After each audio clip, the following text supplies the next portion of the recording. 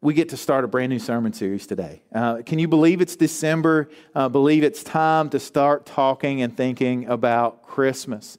Jennifer and I have this parenting philosophy that I'll share, and some of you guys may have the same thing, but as our kids were growing up and as teenagers, we always had this philosophy is that we wanted our house to be the house that all the teens hung out at. And the reason we kind of had ulterior motives in this, because if our house was the place that all the other kids hung out at, that meant we knew where our kids were, right? Does that make sense? As a parent, you know, you don't have to worry about where your kids are if they're at your house. And so we were like, hey, invite your friends. They can sleep over. You can come over. And so our house, it's slowed down a little bit now that we've got 2 out of the house.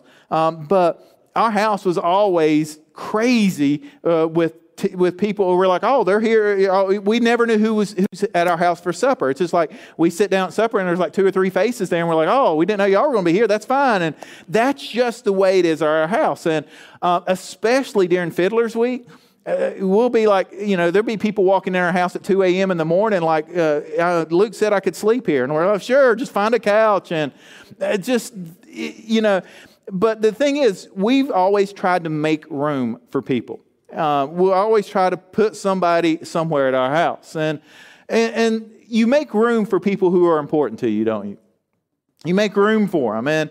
And so this morning, we're going to talk about part of the Christmas story that's familiar. But I kind of want to frame it in maybe a new light, a new way this morning to make you think about it a little differently. The text we're in Luke, it finds Joseph and Mary on their way to Bethlehem. And you know the story. They had to travel back to Bethlehem, which was Joseph's ancestral home. He was part of the lineage of David, and that's where they had to go to pay taxes. And so they had to go back. And the timing couldn't have been worse because Mary was very pregnant. And they go back to Bethlehem, and they're traveling to this crowded place and in difficult conditions. And I want you to think about something. Like when we travel to a different city and we have to work out where to stay, what do? We either get on the internet and book our reservation, or we pick up the phone and call. Now put yourself back a couple thousand years ago. How are they going to do that? They don't have any way to call ahead. They don't have any way to email. And so really, you work things out as you go. I remember, I'm at that age where we grew up, we didn't have the internet, we didn't have cell phones, okay? You think about that, it's like, how did we get by? It's like, how did our parents know where their kids were? You didn't. You had to trust. You just had to work things out as you go and just hope that they're going to work out. That's kind of the situation they were in, right? Their situation, it's not that it was a lack of planning. It's not like they didn't care. It's just like when they travel, you're going to figure it out, and you've got to trust God that when you get there, things will work out. And you know the story. They had to, they were traveling. They probably had to rely on some extended family, even people they may not have known, but they were traveling to Bethlehem. And let me just read it to you in Luke chapter 2. And here's what I want to challenge you with before I read it. Notice what's not in the story just as much as what's in the story, because we tend to add to it a little bit, okay? At that time, the Roman Emperor Augustus decreed that a census should be taken throughout the Roman Empire. This was the first census taken while Quirinius was the governor of Syria. All returned to their own ancestral towns to register for this census. And because Joseph was a descendant of King David, he had to go to Bethlehem in Judea, David's ancient home. He traveled there from the village of Nazareth in Galilee, and he took with him Mary, to whom he was engaged and who was now expecting a child. And while they were there, the time came for the baby to be born. She gave birth to her firstborn son. She wrapped him snugly in strips of cloth and laid him in a manger because there was no lodging available for them. This week, we got to go and watch the movie Christmas with the Chosen. And I've mentioned The Chosen a little bit before. It's a series that's it's going through the life of Jesus. And you can find it online. It's kind of distributed in a unique way through the app or through different things. YouTube has the first season. And there's just different ways to watch it, but it's really amazing because it brings the story of Jesus to life. But one of the things it does, it fills in the missing pieces, right? It shows things that we may not have thought about or seen. And so it in some ways, it's bringing it to life by making you realize these were real people and a real story. Now, the Christmas episode, which is in movie theaters for the first time, they've done it this way. It's been in the movie theaters this week, and I think it's on for another day or two maybe. It's been pretty neat because it's about the Christmas story. It's about Mary and Joseph. And I've got to tell you, watching it, there's a few times that I'm like, I noticed this, like water coming out of your eye sockets a little bit. I'm like, what is this going on? It's intense. It really, I wasn't expecting that emotional response watching it. But when you were watching it, it made you feel like, oh man, what were they going through and what were they feeling and what were they experiencing? And so one of the things about this story, though, they're traveling to Bethlehem. The story takes a dramatic turn, and they can't find anywhere to stay. And so one of the things we've done in our retelling of the Christmas story is we've made a villain in the story, because every story needs a villain, right? And so the villain in this story is this evil innkeeper who turns them away and won't let them stay in the inn.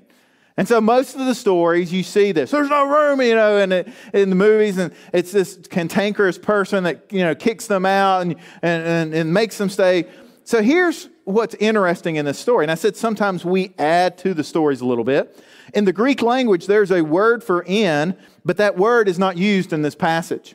In fact, the Greek word used is the same word that is used when Jesus talks about preparing the upper room. And so I would even say there's a good chance that there was no inn and there was no innkeeper in this story. In this translation, it says there was no lodging available for them. Some say there were no guest rooms available.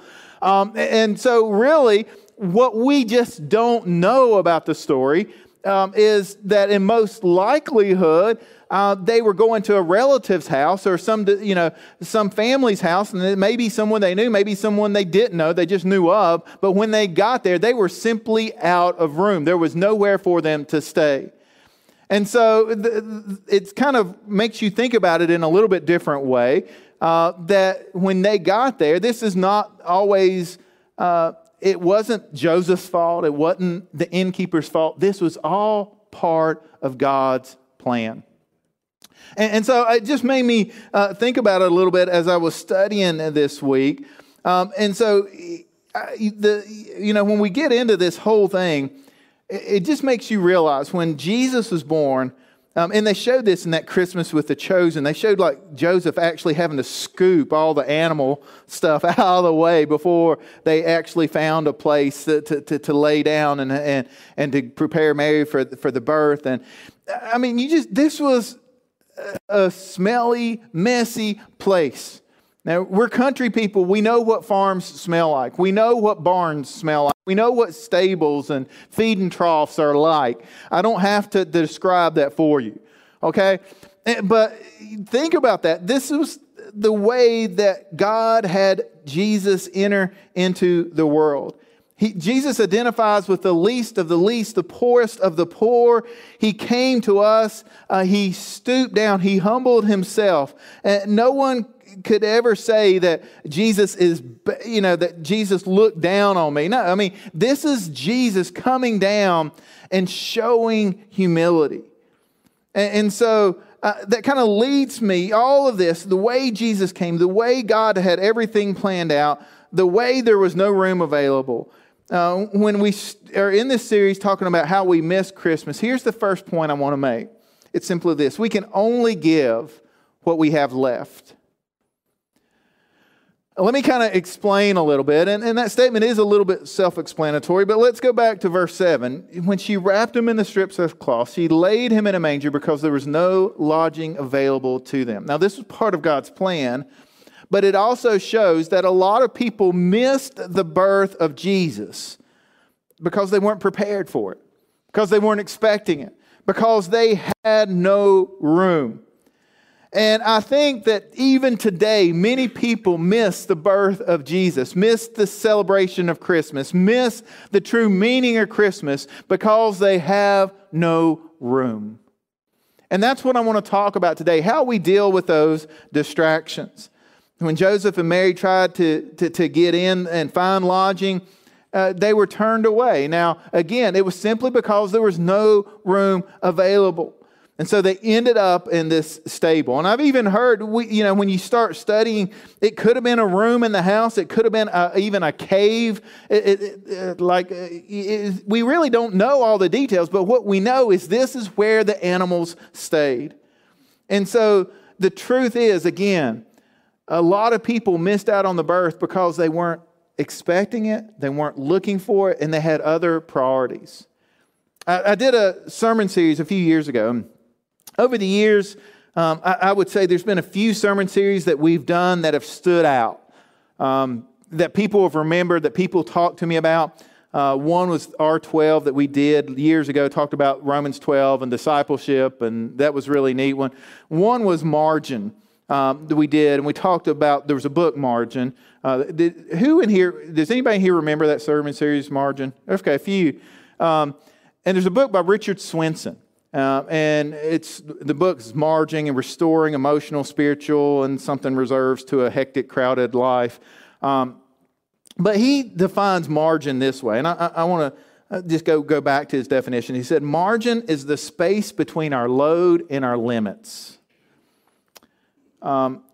He says it's related to our reserves, our resilience. It's a buffer, it's a leeway, it's a gap, a place we go to heal, to relate, to reflect, to recharge our batteries, and to focus on the things that matter most. And we have margin, we should have margin in many areas of our life. We should have financial margin. We should have time margin. We should have energy margin, right? We should have margin. It's the space between our load and our limits. The problem is many of us are at our limits already, so we have no margin. But margin is where growth happens. When we're always overextended, when we're always at our limit, when we're carrying a load that we simply cannot do anymore, we're just pushed all the way to our limit all the time, we have no margin. And we live in a world today that kind of glorifies that lack of margin. That's the way we live. And so when we're overextended, we have no margin. And here's the reality. Christmas is the perfect time for people to overextend themselves. We think we're doing good, but in reality, we can miss what is most important. Christmas is the time where we're so busy because we think we have to go everywhere. We think we have to do everything. We think we have to buy everything that we completely wipe out every bit of margin we have in our life. And so I want to challenge us a little bit today. We've got to really have room. We've got to make room. We've got to find ourselves in a place where we can really, truly seek out Jesus. In Matthew 11, Jesus kind of gives us an invitation to a lifestyle, to a way of life that I think is foreign to us today.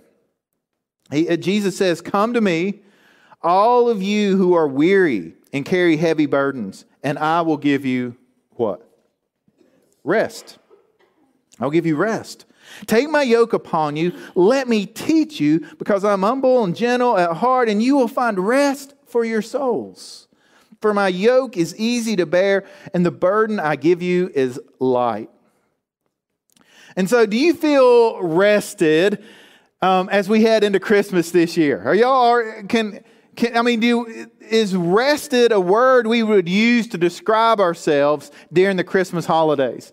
I feel so rested and relaxed and recharged. Or do we feel just simply like, how am I going to survive this?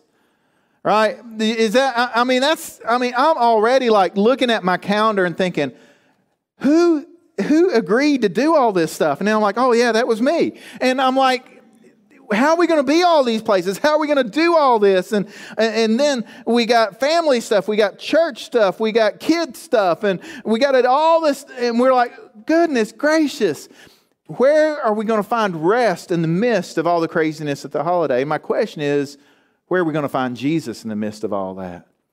We can get so busy, we can get so distracted that we overextend, we overwhelm ourselves about everything we need to do and are committed to do and everywhere we need to be and everything we need to buy, all the taxes we have to pay. And I can keep going, right?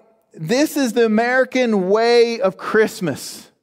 And I feel like there's a better way. And so we're starting this series, Missing Christmas, and we're starting it right now before we get so headlong into the craziness of the season that we've missed what it's all about. And so that kind of brings me to my second point. If you don't make room for Jesus, you will miss Christmas. I don't want you on the day after Christmas to go and say, "Whew, we made it." But what about Jesus? You know, we really didn't talk about him much. We really didn't think about him much. But man, we sure ate good. We sure went a lot of places. We saw a bunch of Christmas lights. We had fun. But we survived. But what about Jesus? I'm not talking about making room for Christmas. I'm talking about making room for Christ. And we can be so easily consumed with all the stuff around Christmas that we miss Christ. Have y'all seen the movie Christmas with the Cranks? Okay. It's a funny movie. I gotta admit, I'm trying to think if there's anything inappropriate. I hadn't seen it in a while. So if I recommend it, I'm sorry. I don't, if there's anything bad in it. But it's funny, okay? It's a funny movie. And it's based on a book called Skipping Christmas by John Grisham, if you didn't know. But the whole movie, I'll kind of tell it to you in a nutshell. This couple, the Cranks, their youngest daughter is moving out of the house. She's joining the Peace Corps, going to Peru. So they're like, okay, it's Christmas time. It's just us. Last Christmas was crazy. We spent all this money. Let's do something different this year. Let's skip Christmas. And that means let's not buy any gifts. Let's not do any decorations. Let's not even talk about Christmas. Instead, let's take our money and go on a 10-day Caribbean cruise. Now, for some of y'all like, sign me up. That sounds good. I want to do that. And that's their plan. And of course, it's a movie, it's a book. Their plan goes haywire. Their daughter calls them at the last minute and says, "Hey, I'm coming home and I'm bringing a friend with me." And he's the fiance and they haven't met him yet. And she's excited about all the meals and the parties that they always have a big Christmas party. So at the last minute, they're like, "Oh my goodness, we have to decorate our house." And the neighborhood's already mad at them that they hadn't done anything. And it's just one crazy story after another in the movie. But they end up decorating the house. The neighborhoods and the community pulls together, throws a Christmas party for the daughter that comes home, and ends up, it's just one of those sappy stories at the end. But it's just funny to watch because their whole goal was let's skip Christmas, and by doing that, they ended up really finding the true meaning of Christmas. And I feel like for many of us, that's kind of where we're at. We would I would love to just skip Christmas because of all the stuff that goes on around Christmas. And I know, what we really want to skip is the materialistic, the commercialized, just the craziness of the season. But what we cannot skip is Jesus. And so I'm challenging us a little bit today to not get so caught up in the activities around Christmas that we miss Christ. And I'll just say this too. It's not just all the stuff that's commercialized that distracts us from Christ at Christmas. We can get even caught up in doing good stuff at Christmas. Because that's when you're supposed to do good stuff, right? It's the Christmas holidays. That's when we've got to serve. That's when we've got to do stuff. And so you'll see, we've got opportunities for you to serve through this Christmas holiday. And whether it's packing shoeboxes or angel tree. But you're going to hear me say something that not many pastors will say this morning, that will say in churches. We don't expect you to do everything. We don't expect you to be here every single time the doors open at church. We don't expect you to serve every single time we give you an opportunity to serve. The truth is, you can't do everything. And so I don't want you to feel guilty when you see we have a whole list of things to do at Cornerstone thinking, man, I got to do this and this. We don't want to keep you away from Christ. Now, I think you should do something, but you can't do everything. And so I just challenge you a little bit with that, is how are you making room for Christ? It's not, we can get so caught up in doing good things that we still miss why we do them. Now, I'm not just kind of ragging on good deeds and telling you shouldn't do something good. I mean, we were all created to do good things. Ephesians 2:10 is very clear that God saved us, and He saved us so that we could do good things that He planned for us long ago. We're His masterpiece. He has created us, shaped us, molded us. He has created us with a purpose. Galatians 6:10 says that whenever we have the opportunity, we should do good to everyone, especially to those in the family of faith. But we can't get so busy doing good things that we miss the reason we do them. And so I'll just say this, let me challenge you a little bit. Instead of trying to cram a whole year's worth of good deeds into December, why don't we spread them out and do them all year long?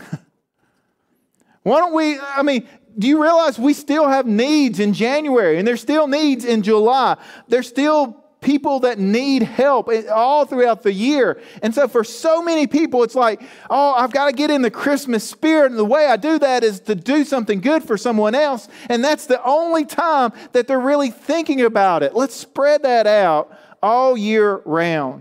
Let's get in a rhythm of life where we can find rest, where we can find health, where we can find Christ, and we can serve Him just out of part of our normal, everyday rhythm of life. Now, I read a quote by Mother Teresa that another pastor shared, and it was kind of talking about why she did all this for the poor. And they asked her, how did you develop your heart for the poor? She responded, I don't have a heart for the poor. I have a heart for Jesus, and I follow Him to the poor.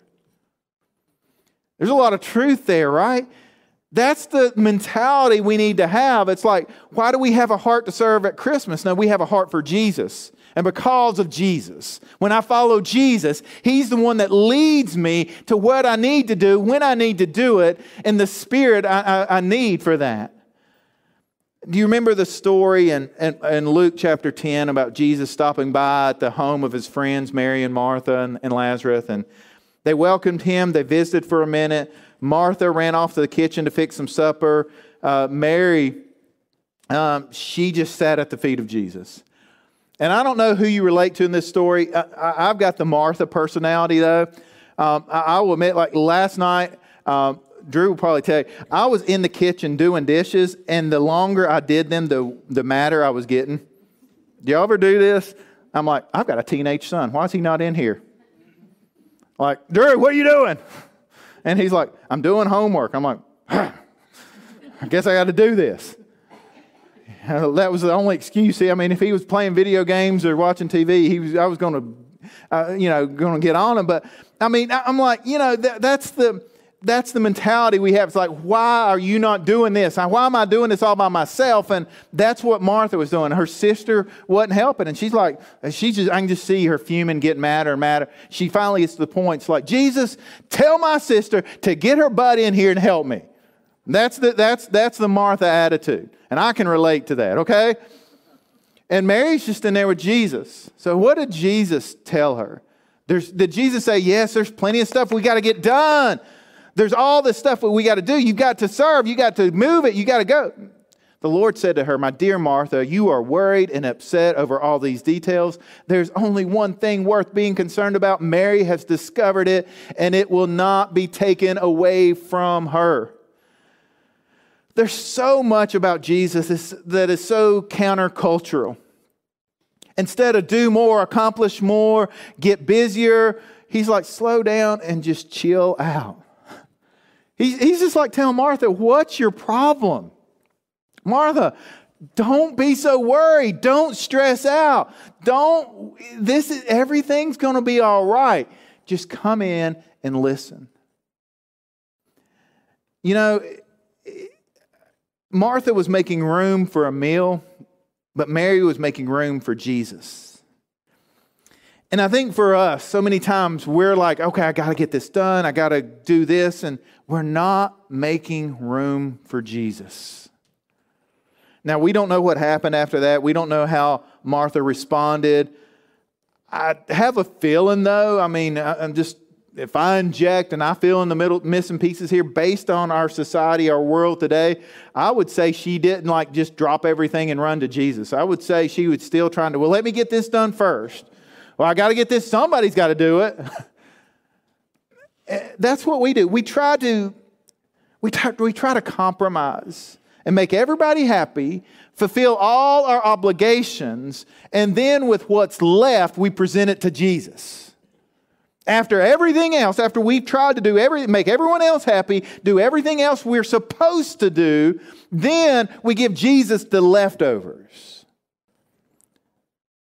You know, I think if we would look back on last Christmas, the Christmas before, the years past, I think a lot of people would say, you know, I don't think we really made room for Jesus. I wish I would have stayed longer. I wish I would have talked more. I wish I would have listened more. I wish I would have done less and visited more. I think we would look back and say some of the stuff that at the time we thought was so important really didn't make a difference. So why don't we do it different this year? Why don't we kind of refocus and really focus on Jesus this year? Now, there's another danger, I think, in doing good things at Christmas, and I'll just share this as we kind of get towards the end here. I think a lot of people think, and I hear this so much in our area especially, that people have grown up around the church. They've gotten bits and pieces of the gospel. They're like, I've got to do all of this good stuff so God will look down on me and be pleased with me. I've got to make God happy. I want to go to heaven one day, so I want to do enough good things that God's going to look at me and say, okay, you did enough good stuff, I'm going to let you into heaven. Can I just tell you that it doesn't matter how many good things you do, your good works will not get you into heaven. That's not how you are made right with God. That's not how you are accepted with God. We do good works because of our response to what God has already done in our life. God looks at us while we are yet sinners, and He still loves us, and He still died for us. And so we've got to understand that we're saved by grace, not by our good works. Now, I shared earlier in Ephesians 2:10 about how we're created to do those good works. If you back up a few verses, it tells us really the whole story here. God saved you by His grace when you believed. So you're saved by your belief, not by your good works. You can't take credit for it. It's a gift from God. Salvation is not a reward for the good things we have done. I mean, that we just have to remind ourselves of that, but we have to tell others this too. Because so many people are mistaken about how they enter the kingdom of God. It says none of us can boast about it, for we are God's masterpiece. He has created us anew in Christ Jesus so we can do the good things. But the first step is understanding we're saved by grace through faith. And so one of my favorite Christmas verses is not even in the Christmas story. It's Paul in Galatians describing why Jesus came. In Galatians chapter 4, verse 4 and 5, this is what Paul says. When the right time came, God sent His Son, born of a woman, subject to the law. God sent Him to buy freedom for us who were slaves to the law so that He could adopt us as His very own children. This is the gospel. This is God's plan. God created the world. Because of sin, we were separated from God. Now He has made a way, and at the very right time, God did not delay. God did not wait. God just said, okay, now is the time. There had been 400 silent years between the Old Testament and the New Testament. People were waiting on God. They were wondering, has God forgotten about us? But then God said, okay, it's time. And He sent Jesus to become one of us. to provide us a way that we could be made right with God. And so he sent him, born of a woman, subject to the law, but he sent him to buy freedom for us. And how did he do that? He lived the perfect life that we could not live. He became the Lamb of God that took away the sins of the world. And he went to the cross on our behalf. And when he was crucified and killed, he took our sin upon himself. And in exchange, we receive his righteousness to all who believe. He defeated death. He defeated the grave. He rose back to ascend back to heaven. And because of that, we get to spend eternity with him forever. This is the gospel message. This is what people need to hear at Christmas. The reason Jesus came is so that he could save us. He is Emmanuel. God is with us. Romans 5 says, when we were utterly helpless, Christ came at just the right time, and he died for us as sinners. The manger leads to the cross. We have to understand why Jesus came so that we can celebrate him at Christmas. And so in his death and his resurrection, he makes a way for us to declare us righteous, to save us from sin, to save us from death and from hell. And all we have to do is put our belief, our trust, our faith in Jesus and Jesus alone to save us. And so here at Christmas time, I want to just challenge us. Let's not lose Christ and all the good things we think we're supposed to do, and all the family activities, and all the meals, and all the places we're supposed to be, and all the Christmas pageants at school, and all the dress up and parties and food and meals. Let's not lose Christ in the midst of all that.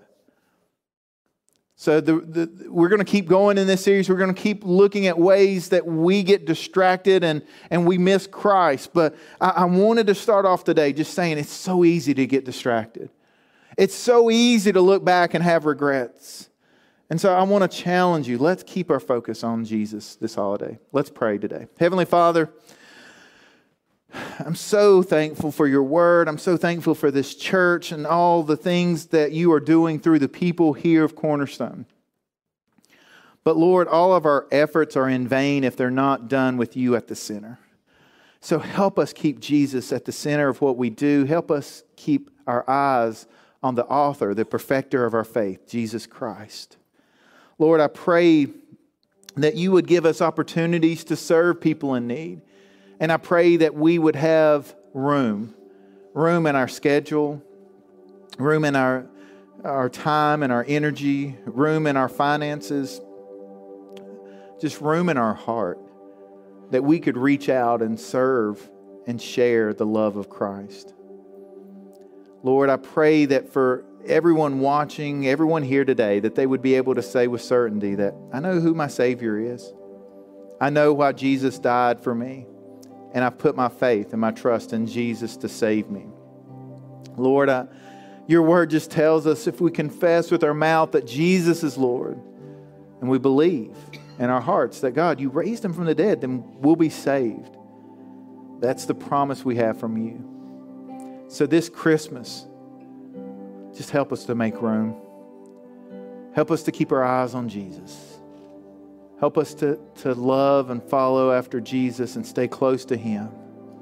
Lord, we ask this in the name of Jesus. Amen.